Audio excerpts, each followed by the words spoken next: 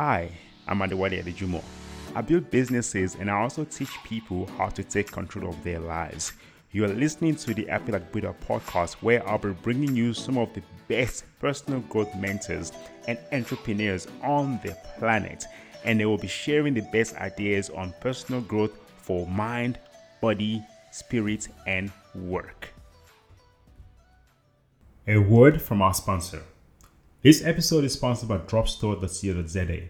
If you want to start an online e-commerce business, Dropstore helps you create an online website and helps you find products from suppliers to sell on your online store, add them to your online store, and ship them directly to your customers easily. You will never have to pay upfront for an inventory, which keeps your risks very low. Visit Dropstore.co.za to find products or to distribute your products to the thousands of resellers on the platform. Use Dropstore to start and grow your online business today. Hey, Adewale here. Welcome to the Happy Like Buddha podcast. Today, I will be talking to you about how you can live your own principle. Because imagine a remote village that has little or no contact with the outside world. And in this village, the decision in the town is made by elders, and knowledge is also passed on from generation to generation. In this village, the people are generally happy. The customs, attitude, and beliefs of the people in this village make up the culture of the people who live in this village. And under the right circumstances, the culture of the people in this village can change both from situations that arise within the village, which are known as internal factors within the village itself, and at times the culture of the people in the village may change due to external factors from the influence of other cultures. Now, let's examine how a culture can change internally in its village. A change in culture can take place due to philosophical changes and technological advancement, or people might decide to revolt against the decisions of the elders. They might discover that washing your hands, #coronavirus, #wash your hands, #face mask saves lives, is best than religious rituals and better at preventing illness. They might discover that farming is better at providing more food for the village than fishing. And all of this contributes to culture changes due to people finding a better way of doing things. And external factors that can influence the changes in cultures occur through diffusion and trade of ideas between different cultures. And this happens when contact occurs between this remote village and the outside world. Changes in culture often happen because we find better ways to do things. And sometimes some changes are so new that although they were created to make our lives better, we as humans, we find a way to misuse them because we forget the basic principles of what makes us happy, which are gratitude, kindness, forgiveness, self-discipline, purpose, and love. When we forget these basic principles and live based on how the media or rules made by people that died hundreds of years ago, and in some cases thousands of years ago, in the current time, we will be unhappy. So the reason why a lot of us are unhappy is that we live our lives based on peer pressure. These pressures come from tradition, culture, social media, TV, friends, or family. So if you find yourself questioning your beliefs and culture, then well done, you are human. You are a perfectly normal human being. The reason this is normal is that you are your own unique human with your own unique mind to look for and invent new ways of doing things better. We live in a world now with the internet and social media, and we are a lot more exposed to the rest of the outside world, and at some level more open-minded. So it is no longer a situation where you only grew up in one area and you see strangers from the other side of the world when they visited your city. We have access to so much more information now, and we are exposed to so much that it would be abnormal not to question what you know. So here's the truth. You only know what you know. You do not know what you don't know. The fact of the matter is that we are all ignorant to a degree. And this is because there are billions of people who have lived and died, and 7.7 billion people on earth who know what you don't know. So these people are living different lives and experiencing life through their own lenses. So you really don't know much at all. And unless you expose yourself to new information and become proactive with your learning, you will not learn much about life. The world does not care about your feelings and emotions. The world reacts to your actions. Okay? This is because our environment, basically what we are exposed to, influences our thoughts, and our individual thoughts have the power to shape our reality. That said, so much of the cultural beliefs that we grew up with are outdated. We live in a different time. And 2020 is so different from the 1500s or the 1970s or the 1990s. And here's a fact: the cultural belief systems that exist were all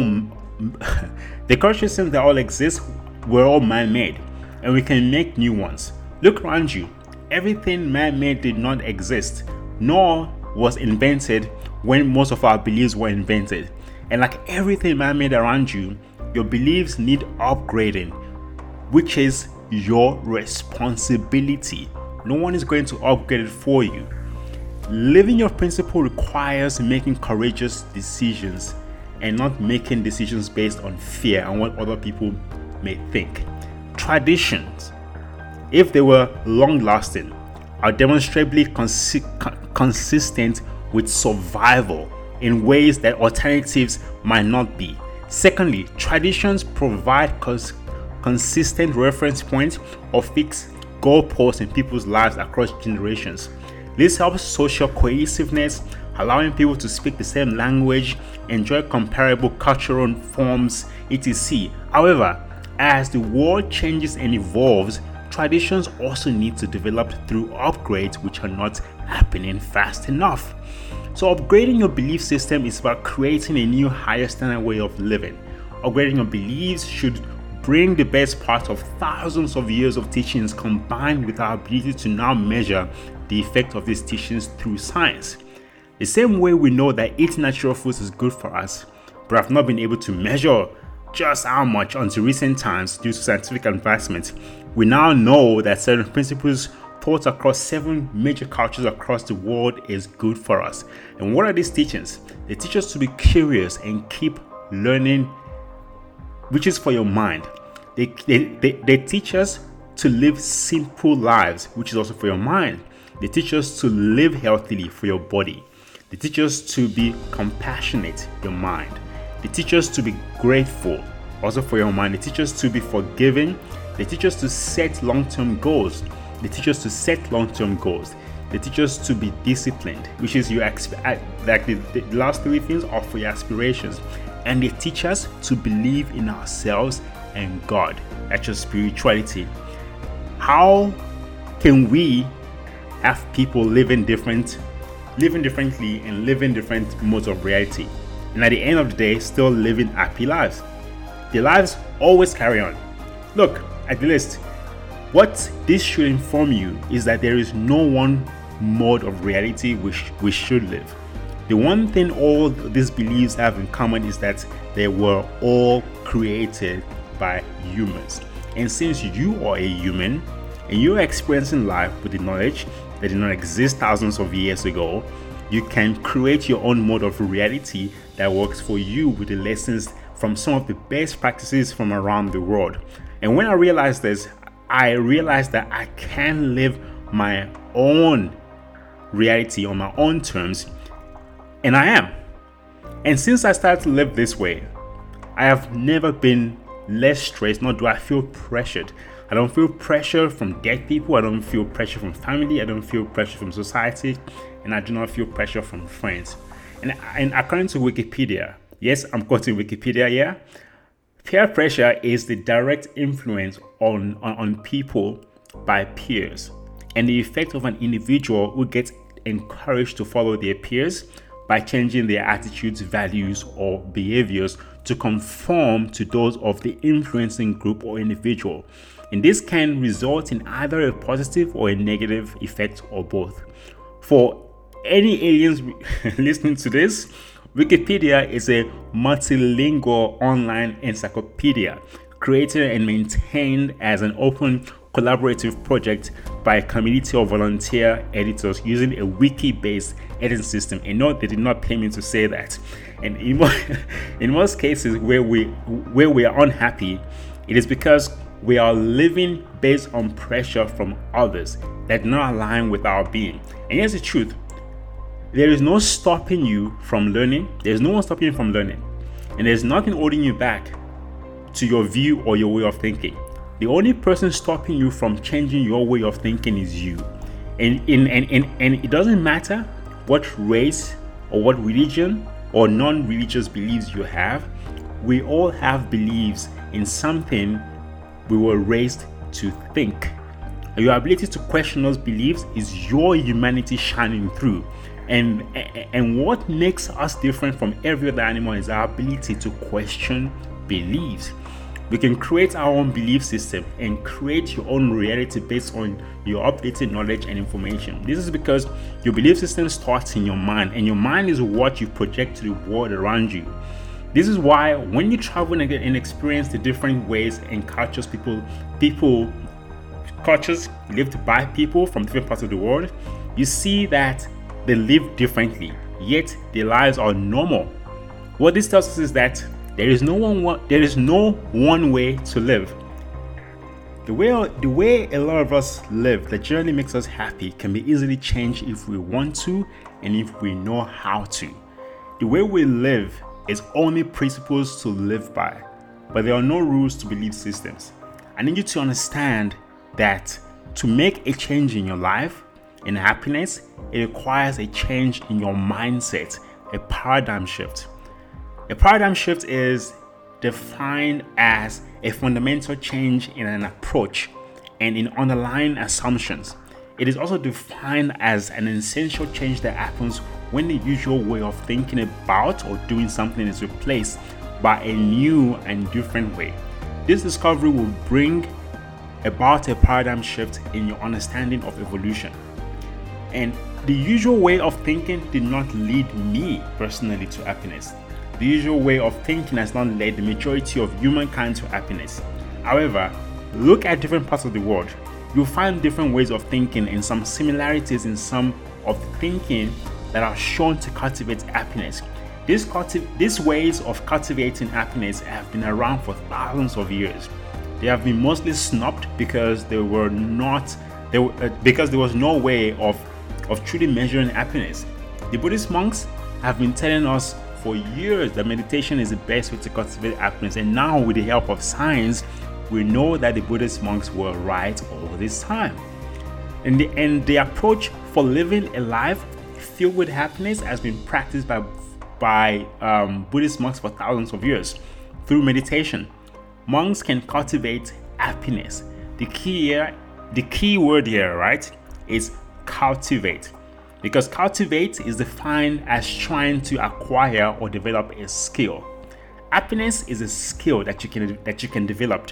When you were born, you are a clean slate and you learn and acquire skills as you grow older. And a lot of the things that make you unhappy are things that you learned. And you can also learn skills to make you happy. We are sent to school and taught things. We are taught algebra, physics, sewing, marketing, strategizing, etc. But no one teaches us the skills to be happy specifically. The skill to be happy is what we have learned from the monks, the happiest people in the world, and the science backs it up. So how do monks cultivate happiness? They do it through meditation. Because meditation is defined as a practice where an individual uses a technique such as mindfulness or focusing on the mind on a particular object, thought, or activity to train attention and awareness and achieve a mentally clear and emotionally calm and stable state. So there are different types of meditation, right? And of which most are boring and will cause even the most disciplined person to quit. And this is what Tibetan Buddhist monk, his name is Matthew Richard. He is a Buddhist monk with over 40 years of meditation experience, who became the confidant of the Dalai Lama, and he has given several viral TED Talks. And he's also a best-selling author as well. He said that meditation is nothing mysterious, that you don't need to be sitting trying to empty your mind with incense around you under a mango tree. A daily meditation practice among Buddhist monks focuses directly on the cultivation of compassion. This involves envisioning negative events and recasting them in a positive light by transforming them through compassion. And this type of meditation is known as visual meditation. And it involves picturing in your mind, almost like you're watching TV, the outcome of something before it happened, whether it's a task or opportunity at hand. Because when I was an athlete doing long jump and triple jump, I used visualization to help me picture the jumping techniques my coach would show me in videos, and from some of the best long jumpers in the world, such as Carl Lewis and Mark Powell. And being able to picture myself doing the moves and techniques sped up my learning of jumping techniques. I use visualization techniques before any jump I was learning at training, and also before jumps in competition. And in athletics, it is used. This is called visual meditation, and it is used by many high-performing athletes. Visualization is a powerful technique to train the brain, and it is one of the best methods of meditation, which is easy to learn and practice, and it is not boring. My two suggests that a person should start with visual compassion meditation, and this is the type of meditation that requires you to think of someone who makes you happy and focus all your altruistic love for them. Altruistic is showing selfless concern for the well-being of others, which is being unselfish. And altruism and love go hand in hand. A person cannot be said to love unconditionally without being altruistic, nor can a person be altruistic without loving unconditionally. Unconditional love is a concept comparable to true love. And we all have unconditional love for a child or someone dear. And such moments of love usually last about 10 to 15 seconds, maybe a minute, then we go and do something else. We go about our work. But suppose you take that beautiful, strong, warm feeling, and instead of letting it disappear for 15 seconds, you cultivate it for 5 to 10 minutes by reviving it. And then come back if you are distracted, keeping the clarity, the vividness of that. This is the basis of practicing compassion using visual meditation. And after practicing that simple meditation exercise, you can begin to spread that compassionate feeling to other specific people or strangers around you or a particular part of the world. As the many studies Richard has participated in, it has proven that the mind reacts to this type of meditation and that the brain actually develops a stronger capacity for emotional control. So this is a meditation practice that myself and millions of people around the world practice. And before I started practicing meditation, I was miserable. I was so miserable that I would try anything and read anything. And that was what made me to try meditation. And I've since learned many different types of meditation since I started to meditate. Since I've been on my meditation journey. And did you know that you can meditate while taking a walk or even driving? You can chant during meditations sometimes even just control your breathing to calm down. I will go into deeper types of meditation in later episodes of the Happy Like Buddha podcast, and I will give you options. The compassion aspect of meditation is only one of the 7 parts of meditation steps that I practice. I hope you guys really enjoyed this episode. If you really did, please press the subscribe button and share this with anyone that will find it useful, and I will see you on the next Happy Like Buddha episode. I'm Adewale Adejumo, and this is the Happy Like Buddha podcast. I would love to connect with you on Facebook, Twitter, and Instagram. On Facebook, you can find me at Adewale Adejumo, on Instagram at TheRealWale Adejumo, and on Twitter at Wale Adejumo. If you enjoyed that episode, please subscribe to the Happy Like Buddha podcast so that you do not miss new episodes we will release. And I will see you on our next episode.